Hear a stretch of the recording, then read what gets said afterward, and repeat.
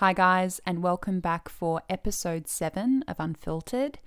Today's episode has been in the making for a couple of months now. Today's guest, Nia Patterson, reached out to me when I uploaded a video responding to a YouTuber back in May who was making some pretty fatphobic, quite privileged comments about eating disorder recovery. Posting response videos is always a little bit anxiety inducing, but I'm so grateful that I posted this one in particular because it introduced me to Nia's amazing work. Nia is a writer and advocate who generously shares her own eating disorder recovery online, particularly on Instagram at her account, The Friend I Never Wanted, and on her incredible podcast, Body Trauma. She also speaks about fatphobia and racism within eating disorder recovery spaces, including treatment and her own journey towards becoming anti-diet. We get into all of that and much more in today's podcast. Given the events of the past 4 or 5 weeks since the murder of George Floyd, I think this episode could not be more timely. We need to do better in eating disorder awareness and treatment spaces. That much will be clear by the end of this episode and some of the statistics we share with you. But words are not enough. Nia kindly nominated 2 charities where I'm going to be donating all of my online revenue for July, including the AdSense from this podcast over on YouTube. Nia has nominated the National Queer and Trans Therapists of Colour Network and a GoFundMe page which was set up for Rayshard Brooks. Let me also be clear that money is not enough. I am personally committed to continuing to educate myself on anti-racism, particularly as it relates to my role as an eating disorder recovery coach and advocate, who I am highlighting how I am amplifying other voices, and I mean that for the long term. And I hope you'll all join me in doing the same. But for now, let's get into today's episode. So Nia, thank you so much for agreeing to be on the podcast today. I am so excited to have you here. Just want to start off with 3 quick questions so that everyone can sort of get to know who we're chatting with today. First question is, what is your favorite quote or mantra? Okay, so I was trying to pick these because I knew the questions and I am like a horrible rule breaker, so like I have 2. Go for it. That was 4. That was 4, but it's 2. For the visual component, she's got 4 fingers up. So my first one is by Audre Lorde, who I love. And her quote was, "When we speak, we are afraid of our words. We are afraid our words will not be heard or welcomed. But when we are silent, we are still afraid. So it is better to speak." Beautiful. Love that. Like, I just love everything Audre Lorde, just to be honest. My second quote is actually a quote that someone told me in treatment by Maya Angelou. So 2 amazing women. But the second quote is, "There is no greater agony than bearing an untold story inside of you." Beautiful. And couldn't be more relevant for that recovery process. Both just like speak to my soul, like, and very honest, because I am someone, right, like I'm someone who doesn't like to speak up about things or like to tell my story sometimes. And like it's important, like, yes, it only hurts you if you keep it inside. Absolutely. Sometimes it is part of your process to unveil it, right? Where, you know, being private about it is important at times. And then I think the shame component of an eating disorder is important to work through. And that's giving it a voice and just, you know, being able to find that community through sharing and seeing, oh my God, I'm not alone. Yeah. And it's so much easier. It's just kind of funny. It's easier for me to like be completely vulnerable and open with like the internet and like social media than it is for me with my therapist. Like, agree. I'm like, I can't speak about this with you. Like, it's too personal. And like, my therapist is just like very patient with me. Meanwhile, I put out like all of my trauma on my blog. Like, so it's like my friends are like, "Oh, I checked your YouTube channel and apparently you're having a tough time." It didn't sound like that when we had a phone conversation last night. Oh my God, it was the worst. Because like when I started my recovery Instagram, I was specifically like, no one's allowed to follow me that I Yes. know. Like, I was like, do not follow me. You will not be around. Like, do not. No. And then like one by one, my friends started finding my account. And like, I remember I like posted something about having a bad day or like just like struggling. And my friend like called me and I was like, I'm not picking up the phone. Like, no. This is a private thing between me and Instagram. That And was the like when internet. people found mine. I blocked people who found my Instagram. I'd be like, oh, no. Yes. It's wild, isn't it? I don't know what the psychology is behind that, but, you know, sometimes you do feel safer with strangers, right? It's true. It's true. So second getting to know you question, a song you can listen to on repeat. I have two of those again. Great. Love it. Because I'm still a rule breaker. I did only pick one for the next question, but I got two songs. Mm-hmm. So my like over the past like 2 to 3 years song that I will listen to whenever is Bedroom by Litany. Mm-hmm. I don't know if you've heard that song. Mm-hmm. It's an amazing song. I love that song. And then my other song is probably like my current like song that I listen to every morning, which is Save Room for Us by Tinashe. Beautiful. And also the music video for that song is like just so fire. Yeah. So I feel like music videos these days, as opposed to when I was a teenager, they're actually art now, whereas before they were just you watch them now, they're just tragic. Yes, a little bit. But like, I don't know, for me, like I will listen to a song by an artist that I like and I'm like, okay, that's a good song. And then I watch the music video and if it's good, I'm like, I love that song. Like, it just like makes me like love that song so much more. Mm-hmm. So third getting to know you question, which book do you think all our listeners should check out? What's your number one recommendation? See, this one's easy for me because I tell everyone that they need to read the book The Rook by Daniel O'Malley. Okay. I tell everyone that. It is my favorite book. It's not like a recovery book or like self-help book. It is literally like a fantasy fiction novel. And it's kind of long, but if you want a good audiobook, this is like where it's at because Susan Dearden is the best British woman ever. Like, I just love her voice. I've listened to this book 4 times and it's like a 17-hour book. Like, I love her voice.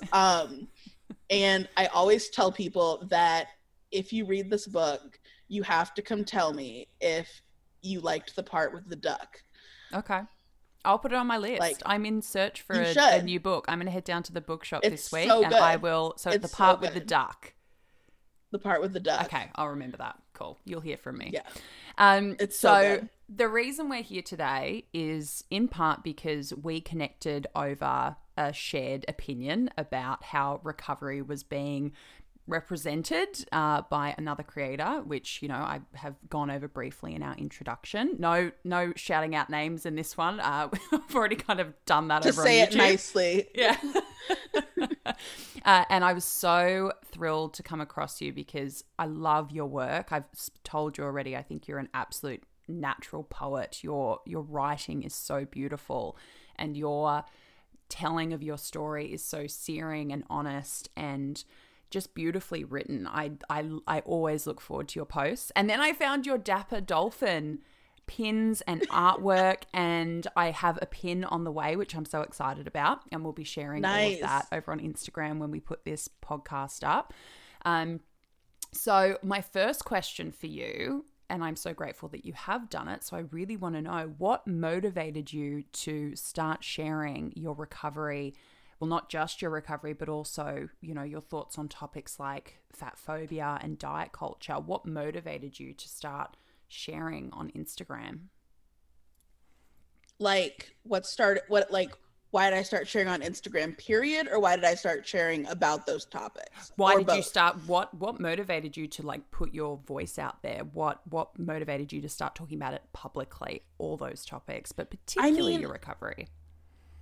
It was kind of an accident. Well, okay, so I started a blog in like 2016, I think. I had recently figured out that I had an eating, well, I kind of knew I had an eating disorder, but I started going to a support group. in town, and I was meeting people who were in recovery, and I was kind of learning what recovery was, where I fit, what it looked like. And at some point I was like, I need to like talk about and address my trauma. And as you've just said, I write. So I basically took my trauma and just like wrote these blog posts that were just like very, very graphic and very like open and just vulnerable and like out there. I have since unlinked that from my bio, but that's like what it was in my bio for a long time, because I started my Instagram account solely to just like kind of like quote unquote promote that blog.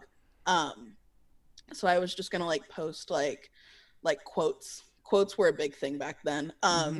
Like just like quote pictures with like, I don't know, some fancy little stock photo and cute font. A sunrise. And that's like exactly. Yeah, I had plenty of those. With like some lovely pink font. Yeah. And that what the account was supposed to be, was just like these quote photos about my blog. And that's like what I thought it was. And then I got to treatment in 2017, and I think like I posted a picture of like my coffee or something, and like that was like a big step, quote unquote. And then I took the first photo of me on my account is me sitting on one of those like gigantic red Target balls outside the store, and I was like something like, recovery's like posting pictures of yourself even if you don't look great. Like, okay, Nia, okay.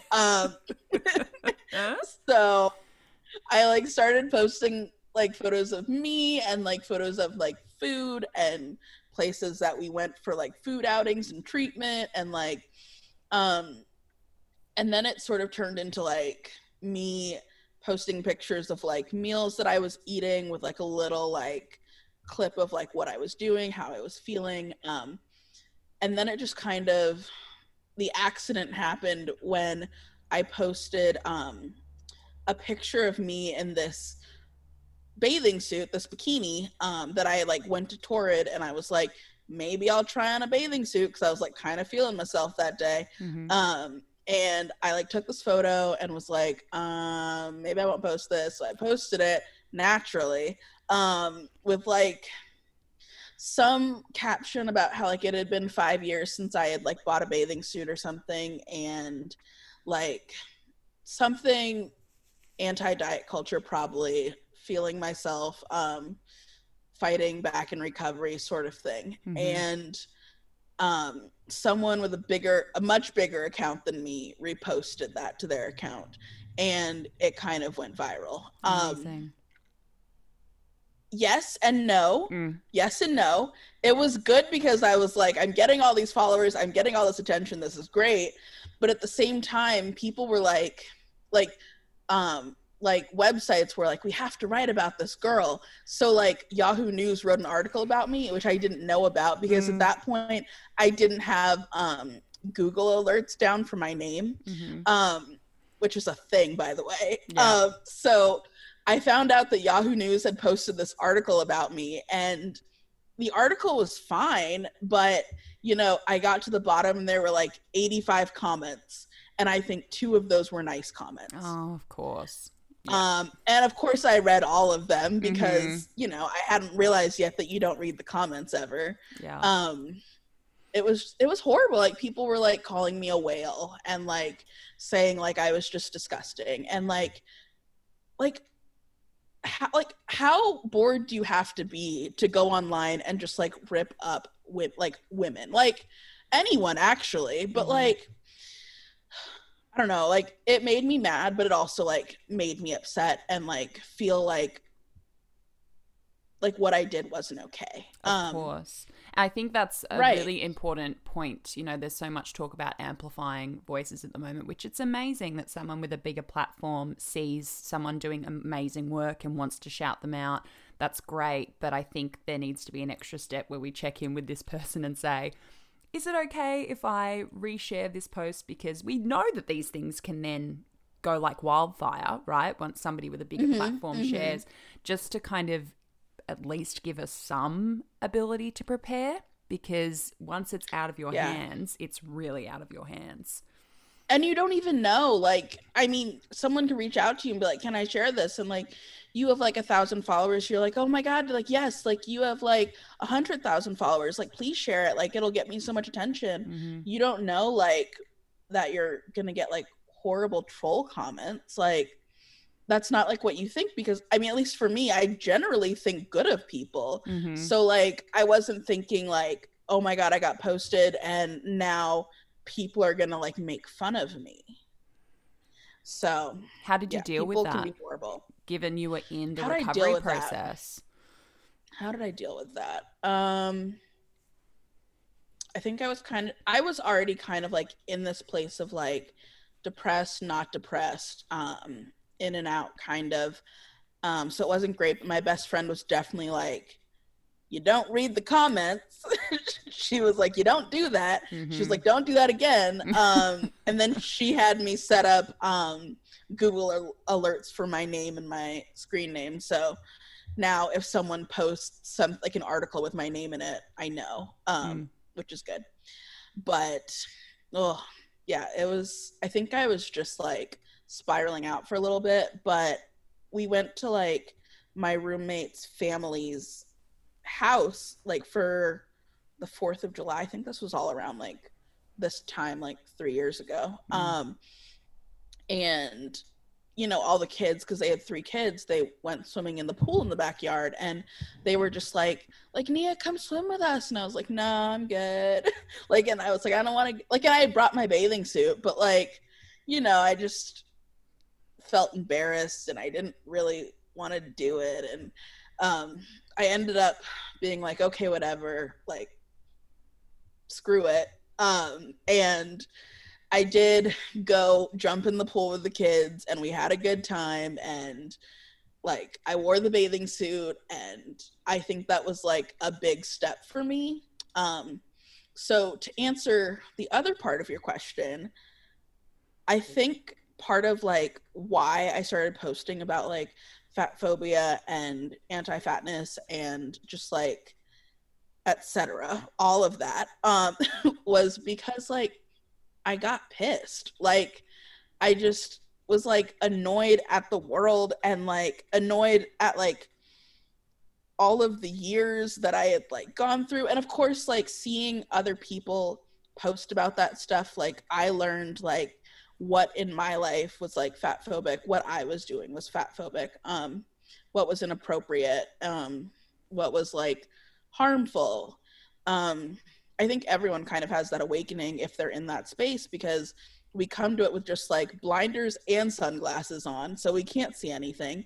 And then someone's like, here's the sunshine. Like, and then you see it and you're like, oh, damn. Like, oh, like that's what I've been doing. That's what I've been like taking in. Like all these comments aren't normal and like they're not true. Like, yeah, so I got pissed. It's like, I think, breathing in air. You can't see air, right? It's what you kind of, you just do it without questioning it. And then once you realize that there's so much toxicity in what we're just subconsciously internalizing, it's like you suddenly you get a little detector out and it's like, oh my God, there's fumes in the air. I've been breathing in fumes. Like, all right. There's been like toxic stuff pumping into my lungs all these years and I didn't know, because it's just everywhere and it's insidious and it's hidden and it's just our normal. And then you wake up to it. And I remember experiencing a similar level of anger, more so about the fact that I was like, I have been so profitable. Like my self-esteem has been living in somebody's profit margin for so long. And it's painful. It's really painful to realize that you kind of just went through your life on autopilot a little bit. Yeah. Yeah. And how much it like hurt all the you. diet books I've bought. All the diet books I've bought. Oh my gosh. So many diet books. Like, it's ridiculous. Like, something popped up on Facebook the other day and it was like this diet book, and it was like a personalized diet book, and they showed you pages, and I was like, oh, that's a cute book. And then I was like, Nia, stop it. Like, I was like, but they used Who's pink. that It was person? pink and teal. It was so cute. And then Yeah. I was like, and that's how they got me every time, because they used the cute colors with the cool pictures. Like, ugh, ugh. They know how to appeal to that part in all of us. And I think Right. that They even use when the you, cute colors. yep, No. yep. And they're constantly I repackaging it and remarketing it, and then, you know, co-opting messages. Like, I remember there was a book that came out. It was actually like a British reality TV star came out with a diet and exercise book called How to Be Body Positive. no, And she was like, no. I'm making your experience with your body more positive. And it's like, oh wow, we're really here now. This is where we are. Oh, we are so there. We Oh, are we're so there. we've traveled beyond there. I don't even know where we are now. Like the fact that like the Biggest Loser season this year was the wellness season. Like, Adorable. oh my God. Oh, I haven't watched it yet. I might watch it just because I know that it's like just ridiculousness. But like honestly, like in college, like The Biggest Loser was my show. Like that was my like I was obsessed. Like I went to one of the finale tapings. Like I am on camera, like jumping up and down, super excited. Like Yeah. I met Bob Harper. Like I went to the after party. I still have the damn dessert cookbook on my bookshelf that's signed by all of the contestants. Like, Yeah. can't let that go. Could be worth money. Who knows? But like, oh my gosh. Like, I was so obsessed with those. Like, just, I was obsessed with diet culture. Like, I was living in it, swimming in it. So, what, other than obviously those experiences of, you know, the highs of connecting with people through community, etc., and then the lows of that being taken out of your hands and being trolled via a news website, what are some of the pros and cons that you've experienced in sharing your experience online? What are the negatives and the positives?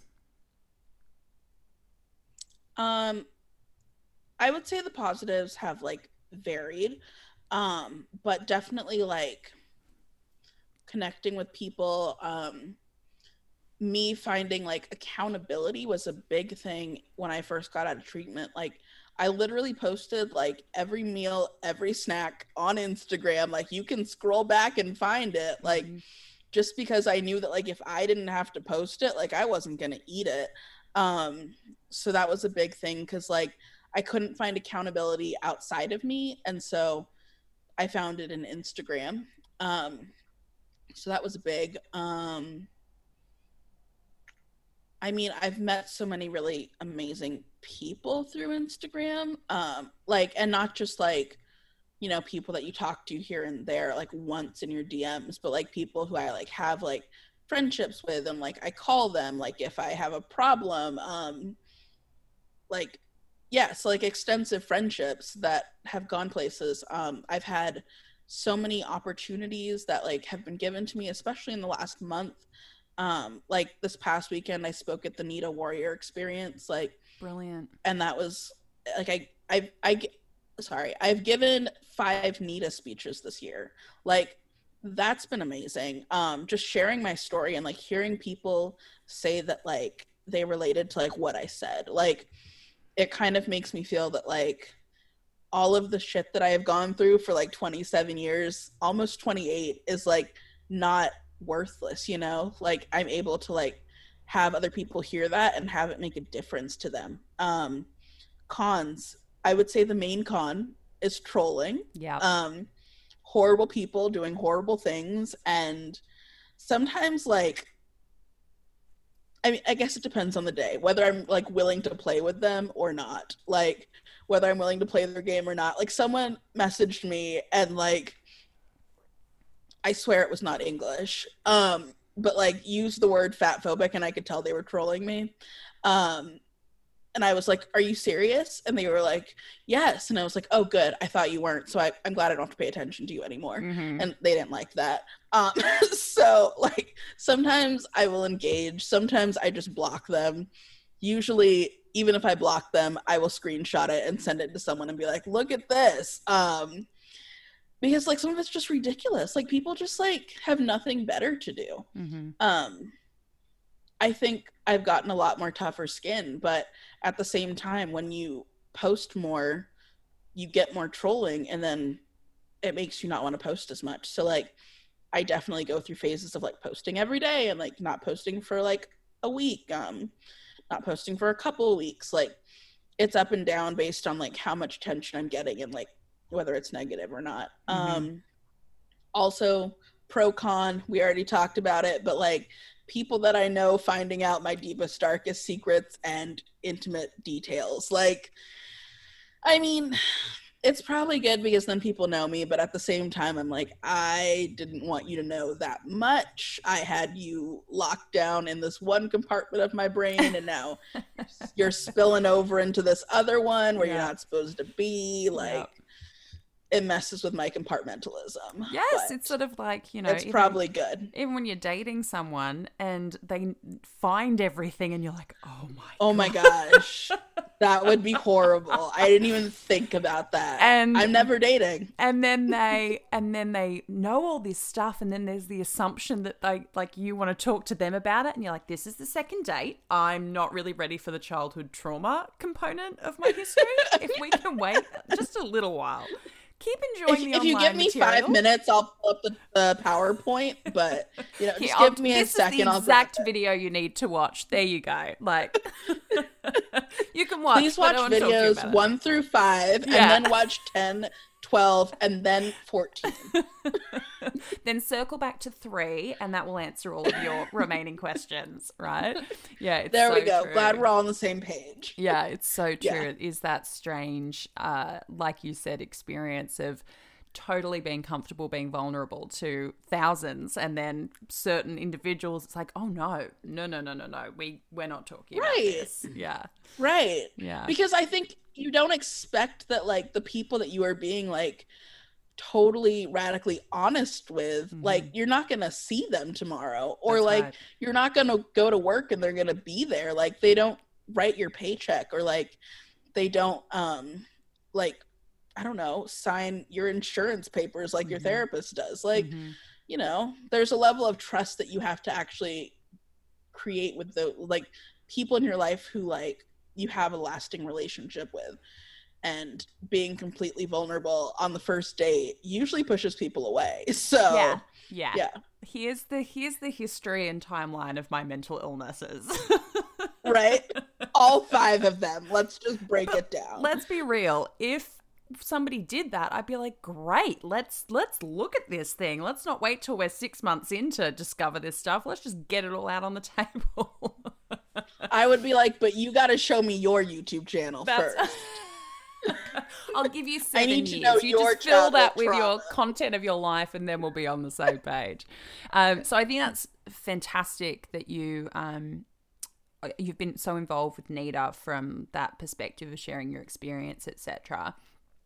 What are your thoughts about representation and diversity as it relates to not just organizations like NIDA, but recovery spaces that we find even online, like social media and media representation from a more general standpoint? What are your thoughts on diversity as it relates to size, as it relates to race, as it relates to gender, as it relates to, you know, a severe lack of trans representation? What are your thoughts about representation and diversity with recovery spaces at the moment? I talk about this on Instagram, obviously, but I mean, it just bugs me. It gets me, especially because like so many fat people, so many people of color just like think that they are not affected by mental illness or eating disorders specifically in this case because they are fat, they are Black, they are Latinx, they are trans, like it just, since you're not like the thin white woman version of anorexia, you feel like you don't fit that profile. Like I probably knew that I think around the time that I knew that something was wrong was like freshman year in college. And at that point, I was like chatting up a storm on Blogger with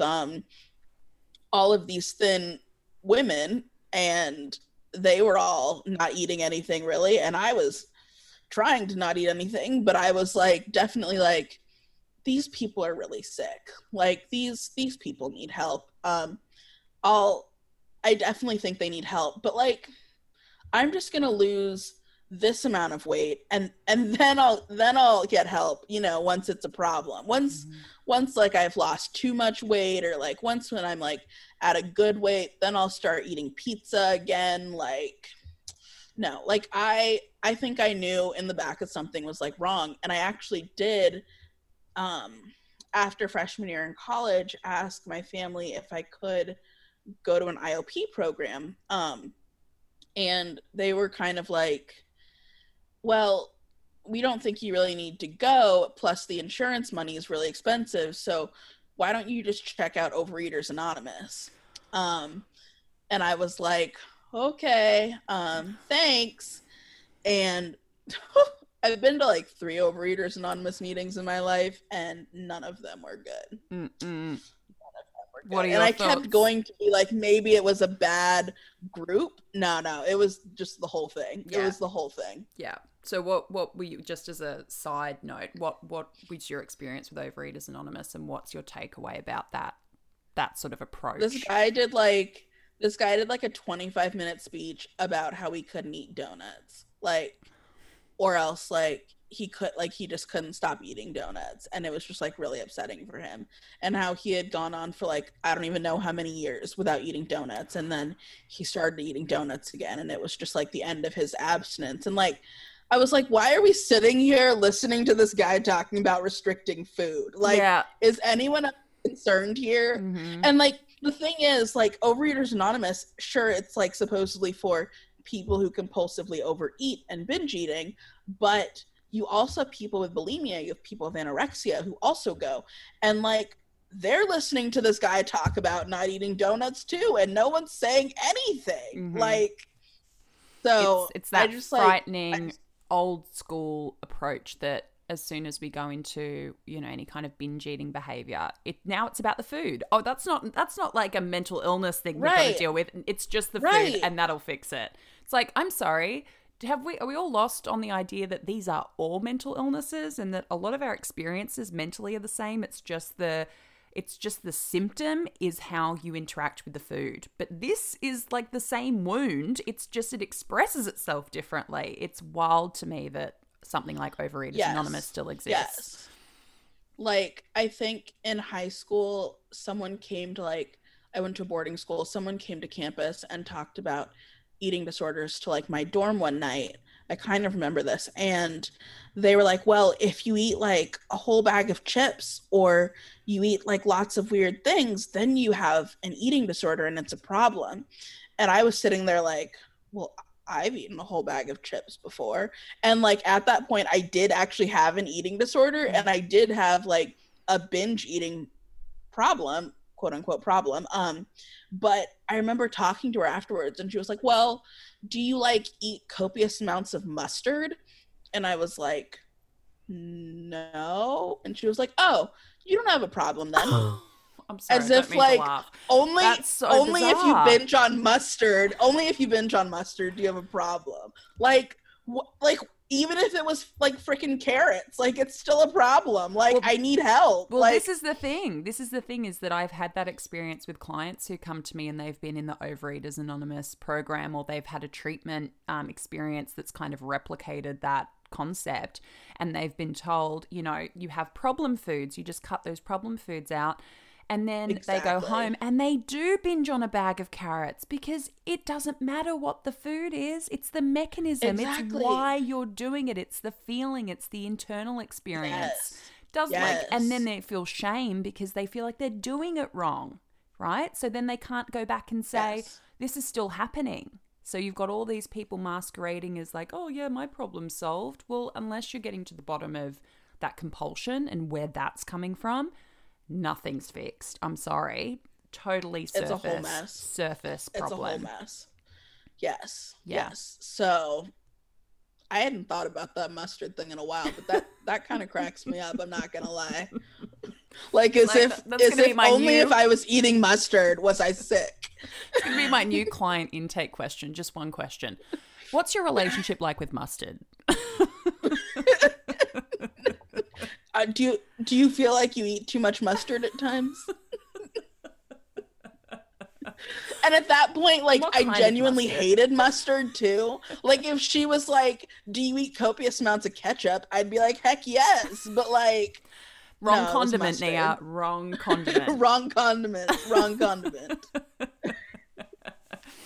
So that was a whole thing. So in terms of that, sort of the diversity that we're seeing online currently and with bigger organizations, etc., that lack of diversity, what do you feel like that had a direct impact on your own trajectory since going into treatment? Do you feel like that even shows up in treatment spaces?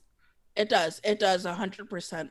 Well, okay, maybe not 100%. I can't speak for all treatment centers, but I can speak for mine. And that was a hot mess, because like, it was like, I was the only person who was Black. I was the only person who was fat. Mm-hmm. We did not have any trans people. We did not have any non-binary people. We had people who were like maybe small fats / small plus size, like not like, they were still probably straight size, to be honest. But it was me and the dietitian, who I love her. She was great. But, well, I say she's great, but then there's a but. She was definitely like, if I was losing weight, she was like, oh, your weight's trending down. This is good. And then if I was gaining weight, she was like, so maybe we need to look at the meal plan. Are you really following the meal plan? And like, you know, to me, I was thinking at that point in treatment, like, I'm in treatment to get thin. Like, recovery is thinness. Like, honestly, I think I thought that recovery was just like another way to reach the body that I needed to be in. And that to me was thin. And this was like the one time that they would teach me like how to not binge and how to like eat in moderation, and I would be thin at the end. And dude, I had to let that go. Like, I didn't let that go in treatment. In treatment, I was still holding on to that like a safety blanket. But well, no wonder. I mean, this is what blows my mind, that this is still a feature of treatment, that we have this very non-physical approach. I mean, yes, of course, with people who are underweight, part of the goal is to weight restore, but then we acknowledge that there's this ongoing process where it's like, well, that's, you know, a domino that we've got to knock over. And then it's, as we've talked about, it's about the mental process. It's about how you relate to food, how you relate to yourself, how you talk to yourself, finding, you know, purpose outside of your appearance, finding worth beyond your appearance. Whereas with people who are going through recovery in larger bodies, part of the message we're sending them is, oh, it's okay for us to prescribe you not only restrictive eating disorder behaviors, but that mentality as well, that part of your quote unquote success is losing weight, you know, but going into a smaller body, which if we said that to somebody who was straight sized or, you know, clinically, medically underweight, it would be horrifying, you know, to most treatment professionals. Oh, it would never happen. It would never happen. It would never happen. And if it did, it would be, you know, ethically, we've kind of got to get rid of this person or get rid of this model of treatment because it's unethical. But when it comes to larger bodies going through this experience, it's okay to prescribe eating disorder behaviors and an eating disorder mentality.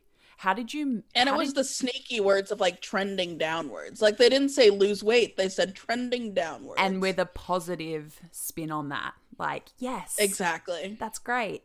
Ignoring the fact that an eating disorder mentality, as we've said, the mentality is similar across the board. And you have somebody with an eating disorder mentality that's expressing itself in one way. It's not crazy to think that maybe then they'll just switch gears into a different set of behaviors, right? But you're condoning their desire to be in a smaller body from a treatment perspective. It's just wrong. It's so wrong and so dangerous. And that's actually what happened to me, because I went into treatment with a diagnosis of bulimia non-purge type because I was binge eating, and then I was just like restricting for a long period of time to like compensate for that binge eating. And so it was just like the cycle of like binge restrict. And so that's why I went into bulimia. But in treatment, I actually stopped binging.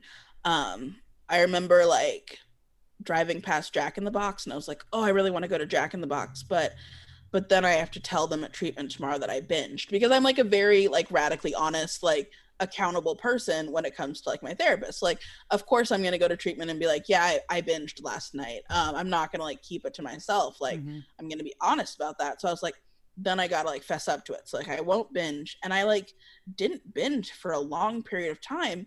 But the problem was that the restricting was still going. So then I was just consistently restricting without the binging, and then I wasn't getting like that boost of calories that I was getting from binge eating. I was just restricting, and so then that led to like me losing my period later and like all this other stuff. And like, I mean, I switched from like one thing to another thing, and everyone was just like so excited that I wasn't binge eating anymore. But like, please eat, Nia. But like, it's still great that you're not binge eating.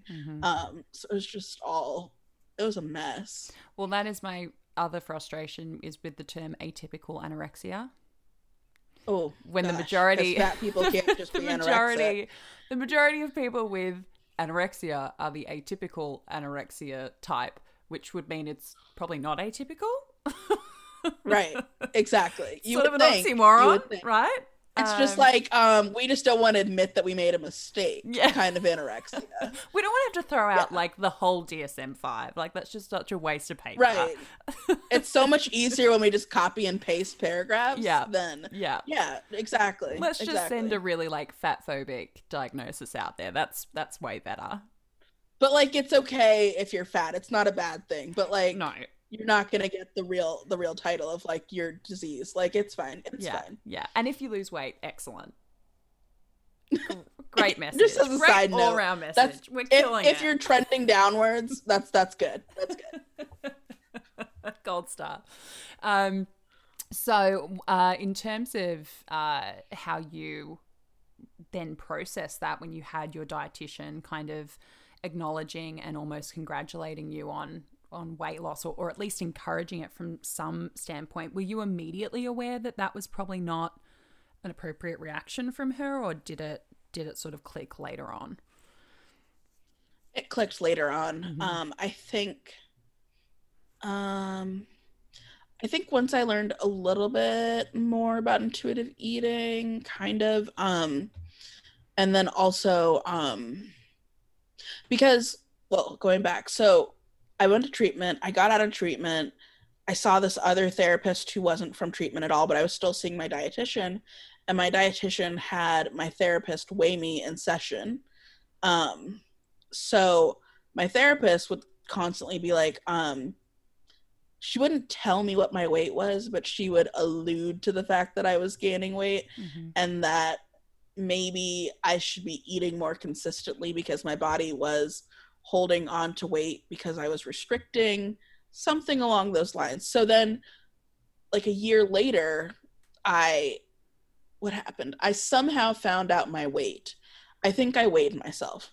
And I found out my weight, and I was livid because I was like, you let me go for like 6 months to 12 months and you let me gain all of this weight and you didn't tell me. Like you should have told me. I would have like started eating if I knew that I was gaining weight instead of losing weight. Like, who knows if that's really true? Who knows if that's really true? But that was like my mental decision. And so I think at that point I was like back on like the I need to lose weight train. And that train kept running for a good part of 2018. And then I decided, I was like watching a lot of YouTube and stuff, and I decided that I was going to try mini mod. Um, and Minimod went against everything they had told me in treatment. Which is It was sort of saying 2,500 that, like, calories a day minimum. Yeah. yeah. Mm. So it was like saying like I needed more food than I was getting. I needed more food than I was probably getting on my meal plan. And I needed to do it like every day. And I remember I reached out to my dietitian and was like, "Have you heard of this? Like, is this an okay thing to do?" And she was like, just add another protein to your snack. Um like don't eat that much. Just add another protein to your snack. And I was kind of like, at that point I was like, I don't know what to do. I don't know what's right. Like, I don't know if I should be following my meal plan or if I should be doing mini mod, if I need more calories, if I don't. And I honestly felt so lost. Mm-hmm. And I felt lost because everyone who was doing mini mod was thin and white, and they had gained some weight, but sure, they went down to like a socially acceptable body. And I could find no research at all on whether mini mod was acceptable for a fat body. Um, and that just I just didn't know what to do. So I kind of was just like, you know what, screw it, throw it all out the window. I'm gonna try it. I was like, if I gain a ton of weight, I already did that once, so like, can it be that bad? And so I did mini mod, and I kind of at that point realized that maybe my dietitian had been wrong. Maybe her encouraging me to like stick to like a cheese stick and like an apple and a cracker was like not okay. Like, and I think from there I like looked back on my treatment with more of a critical lens of like, this was very like anti-fat, and this was like not an appropriate treatment experience. Mm-hmm. But I did not know that for probably like a year and a half, 2 years almost. I think that is what is very frustrating and deeply fat phobic, is that there's always an assumption for those in larger bodies going through, and I even see it with some people who have been, mentors of mine, where it wasn't until I started unpacking fat phobia, my own fat phobia, as it pertains to diet culture and recovery, that there's always this assumption that it's just binge eating disorder. That's the only, there can't be any restriction at play or bulimic behaviors. And so you see people being, like diagnosed based on their appearance, right? Which we don't accept for people in more straight sized bodies. But there's always the assumption, we're talking about binge eating disorder. How do you know? How do you know? That is the most upsetting thing to me. Like that, some things make me livid. Yeah, but that's one of the things that makes me so upset, because it is the automatic assumption. Like, when I moved to Nebraska and I started seeing this therapist, I will preface this by saying she was a horrible therapist. She should have never been seeing people. So like, let's keep that in mind. They're out there. But at that point, like, I was restricting, I was not binging. And I went in and I told them, like, my problem is restricting. I'm not binging, but like, I'm restricting a lot. And like, I think on 3 different occasions, she was like, so let's talk about the binge eating. Let's work on the binge eating. And I was like, I don't have a problem with binge eating right now. Like, that's not my issue. Like, I got so mad. Like, like, I can tell that you are just like going off of what you see. Like, that's not my problem. Like, like, just to be heard. Like, even when I'd said it at the beginning, like, even when I had met this treatment group through giving my NITA speech, my first NITA speech that I gave. And in that speech, I talked about how my issue was restricting. So from the first time you've met me, you know what my problem is. So you are willfully ignoring that and going off of my body size and assuming that I am lying. Weight stigma, right? Weight stigma. Oh, totally. 110%. The only body type is, sort of in the larger body area, where we believe that by looking someone, we can diagnose them physically with all manner of things, that we can diagnose their eating disorder just by looking at people, right? It's just this exactly. That's where that health at every size, I think if there's any place where the health at every size paradigm and model is most relevant, it's that. How can you look at someone coming to you for eating disorder treatment and just immediately assume their behaviors, their diagnosis, and just pre-categorize them and say, well, you know, you're not even believable because I can already tell from your appearance how I can see it you're on behaving. You. Exactly. Yeah. It is the most demeaning thing ever. It is. And it's also just, I can imagine, because I started off in, like I was in a larger body for my teen years, much of my teen years and some of my 20s. Started off with binge eating disorder, that morphed into bulimia, which then morphed into anorexia binge purge subtype. Guess when my behaviors were problematic to people and taken seriously? Oh, when you had lost the weight and were anorexic, probably. Yeah. Stereotype. And I wasn't even, you know, the classic stereotype that most, you know, people think of who don't have any experience with what eating disorders really look like. Even then, I was not believed. So that's how much you can then assume that we're just letting the majority of people down. Right? Like, I bring this story up because it sticks with me, but it's an episode of Grey's Anatomy, but there's an episode where there's this fat black woman. She comes in and she's not doing well, and they're like trying to treat her with all of this stuff, and they eventually just like discharge her, even though she's obviously having issues. And she basically drops dead outside the hospital, and they find out that it's because she's lost like a large amount of weight in a year, and she was essentially anorexic, and she had eaten away all of her heart muscle. And so she died. And in someone who is like clinically emaciated and underweight, like extremely, that's what you're looking for. You're looking for their heart muscle to be eaten up. You're looking for all their muscles to be just gone and them to not be functioning. But because she was still in a fat body, no one could see it except for like the one doctor who figured it out. Like, and that just like has always stuck with me, because like even when I was like, I am going to like not eat and lose weight, I was like, but I can still screw my body up. Yeah. But fat phobia is killing people. Yeah. It's killing people. Oh, yes. It's even, you know, from the standpoint of race, I think I sent you that stat about how eating disorders were identified in different groups. And I'll just read from that. It's from the NEDA website. Which is women of color in the United States face substantially more stress resulting from their membership in multiple subordinate groups than that caused by acculturation alone. Eating disorders in women of color may be in part a response to environment stress, i.e. abuse, racism, poverty.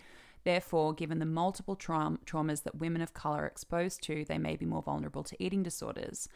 And this is then in terms of their chance of being diagnosed by a medical professional. When presented with identical case studies demonstrating disordered eating symptoms in white, Hispanic, and Black women, clinicians were asked to identify if the woman's eating behavior was problematic.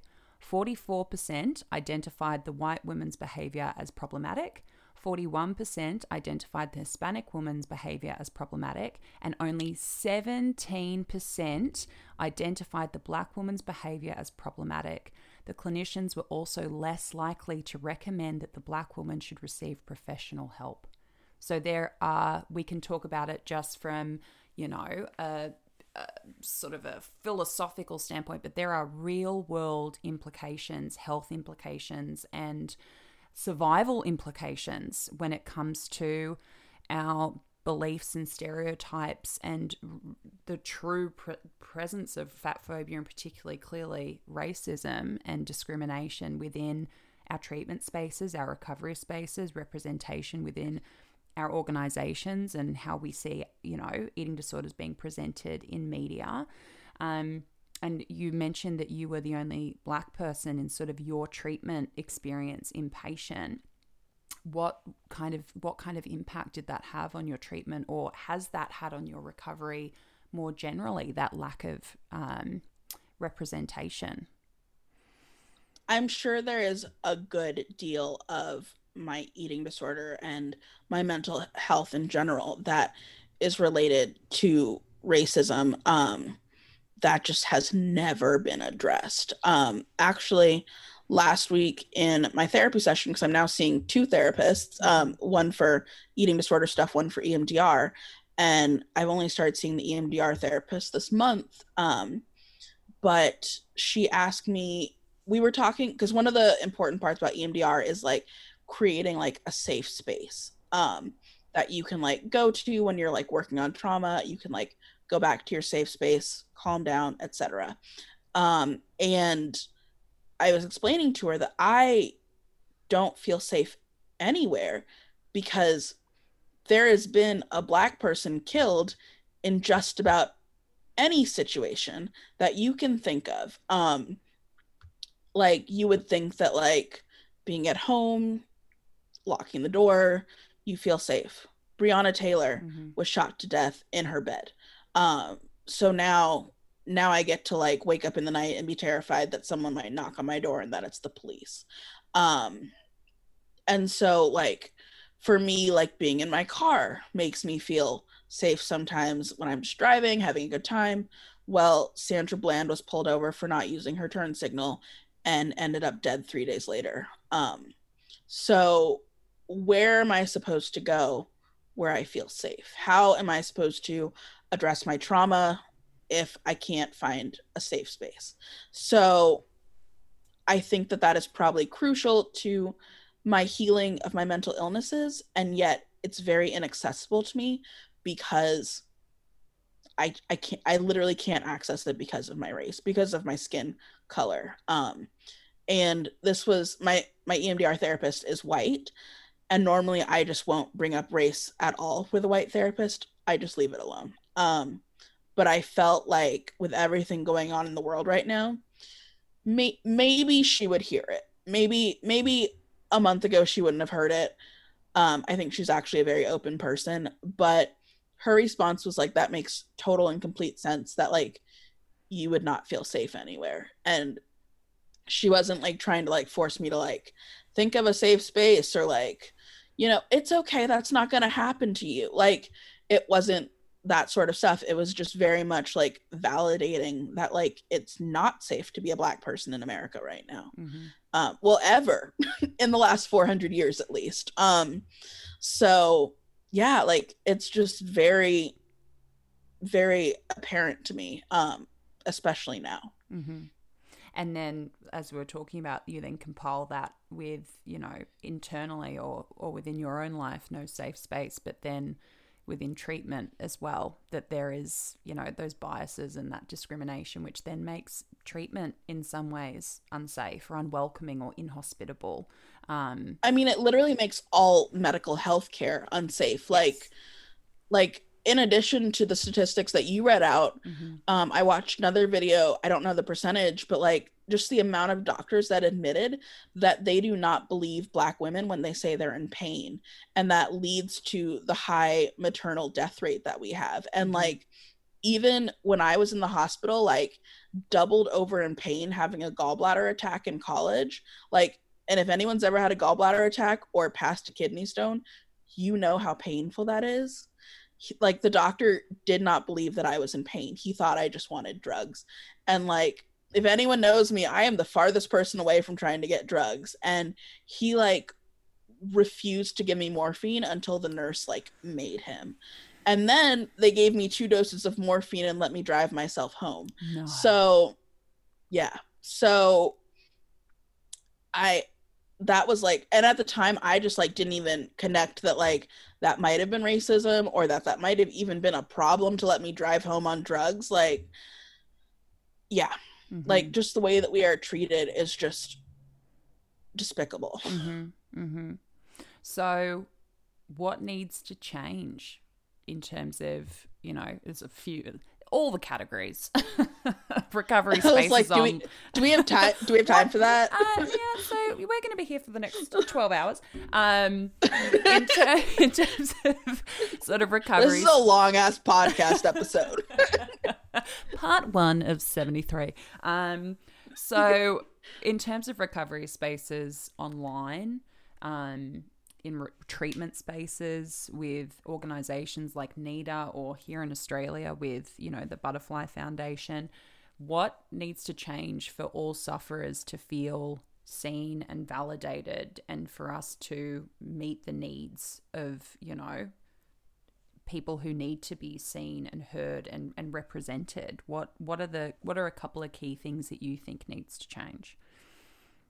People need to decenter themselves, and organizations need to actively hire people of color and fat people, and trans people and non-binary people and disabled people, and there is a long ass list that people are not doing, on top of people making buildings that they are working in handicap accessible. That's a whole nother story. But NIDA needs to hire Black people, because everyone at NIDA looks like the white girl thin anorexic trope. There's enough of this. Yes. There's enough of this. They look like you. There's look enough like of you. this.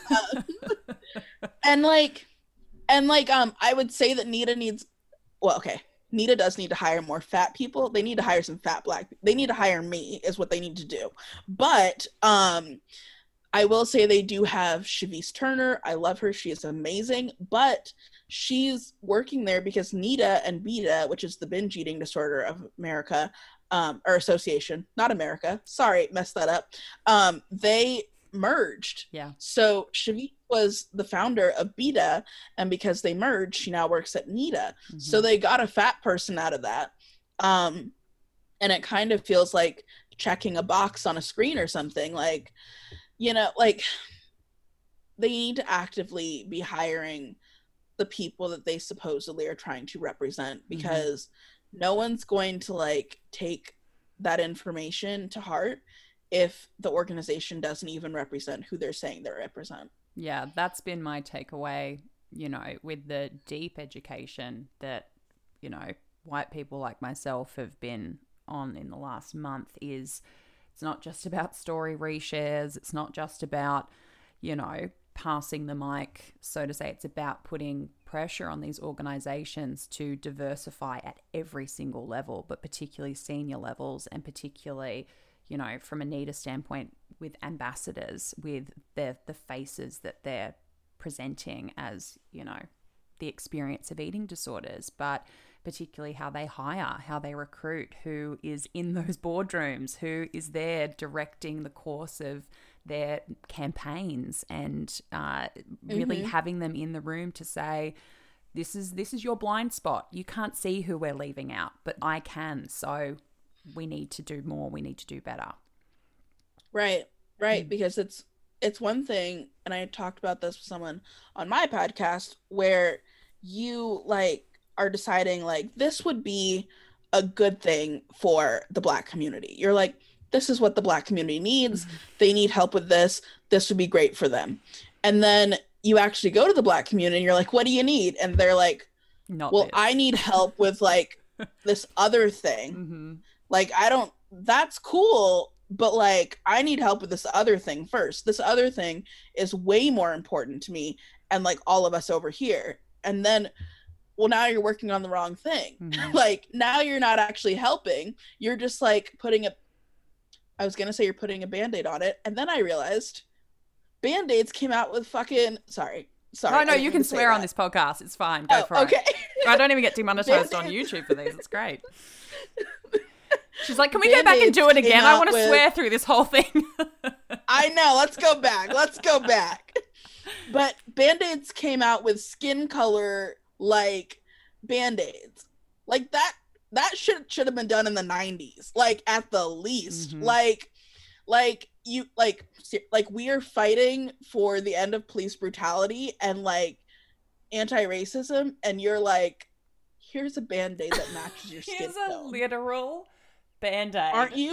Aren't you happy now? It's a metaphor and it's literal. Don't you feel so much better now that this Band-Aid matches your skin? Yeah. Like, I don't give a shit about Band-Aids. Like, I have been using the white people skin tone Band-Aids since I was like 2. I'm going to keep using them. Like, I don't need one that matches my skin tone. I'm done with that. Like, no. What I need you to do is put out a statement that actually matters, and then I need you to back it up. Take real action, make real change, and institutional change. Yeah. Like, I'm over people being like, we're doing implicit bias training, and we're like talking to our employees, and we're thinking of ways that we can make the organization more diverse. Like, no, like, you look at what's his name, Serena Williams' husband, who literally stepped down from Reddit. He was a co-founder and said, hire a Black person in my place. Like, do the that thing. Is allyship. Do the thing. That is allyship. Like, literally, like, taking your power, lessening it, and giving that power to a person of color. Like that is literally being an ally. And like, so many white people are like, I posted a black square on Instagram on a Tuesday. Like, look at me. Look at how much I care about you. First I tagged here's a brown Band-Aid. First I tagged it Black Lives Matter and completely whitewashed the hashtag. Oh yes. And first I tagged it Black Lives Matter, and then I took the hashtag off. I didn't even delete the post and repost it. That's right. I just deleted the hashtag, so it stayed there. But look at how much I'm helping. Exactly. Like, this whole month has just been like me, like, at the end of my rope, exhausting, like hanging on by like two fingers. Like, it's just like watching the sheer caucasity of the world right now is just like upsetting. Yeah. Long naps. Yeah. Long naps. So, Nia, thank you so much for coming and chatting to us today. I have enjoyed this so much. We are definitely doing this again because, like I said, part 1 of 73. Can you let people know where they can find you? All of this will be in the show notes, but where is the best place for people to come and read your amazing work, see what you're doing, be able to support you? Where can people come and find you? So the best place to find me is on Instagram at the friend I never wanted. That is all one word. There are no dashes. It is just the friend I never wanted on Instagram. And then you can also go to my website, which is not updated, but it's thefriendineverwanted.com. If you want to find out about my art and about like my products that I sell, which are mainly enamel pins, stickers, greeting cards, prints. I'll put some images of them up here, just so you know. I'll have photos of them up. Yeah. Because you're a master YouTuber. Oh, that's right. I know how to cut and paste. She's a genius. I can't even tell you how long that would take me, so it's fine. Just accept it. You can go to the dapperdolphinco.com. That is my website. You can also find me on Instagram at the Dapper Dolphin. And then I also have a podcast. If you want to check that out, it is Body Trauma. And you can find that at bodytraumapod.com. Fantastic. So yeah, those are all my links. All of that will be in the show notes for Apple and Spotify, and it will also be in the description box for YouTube, which is where this video will be. Thank you so much, Nia. Like I said, so appreciate this. I appreciate your time. I appreciate your work. And I can't wait to see what you do and can't wait to have you back. Thank you for having me. This has been really fun, even though I got a little heated there about the Band-Aids. No, I love it. Warranted. So warranted. Please do come back. And I just think you're amazing. So thank you for all that you do. Thank you. Thanks, Nia.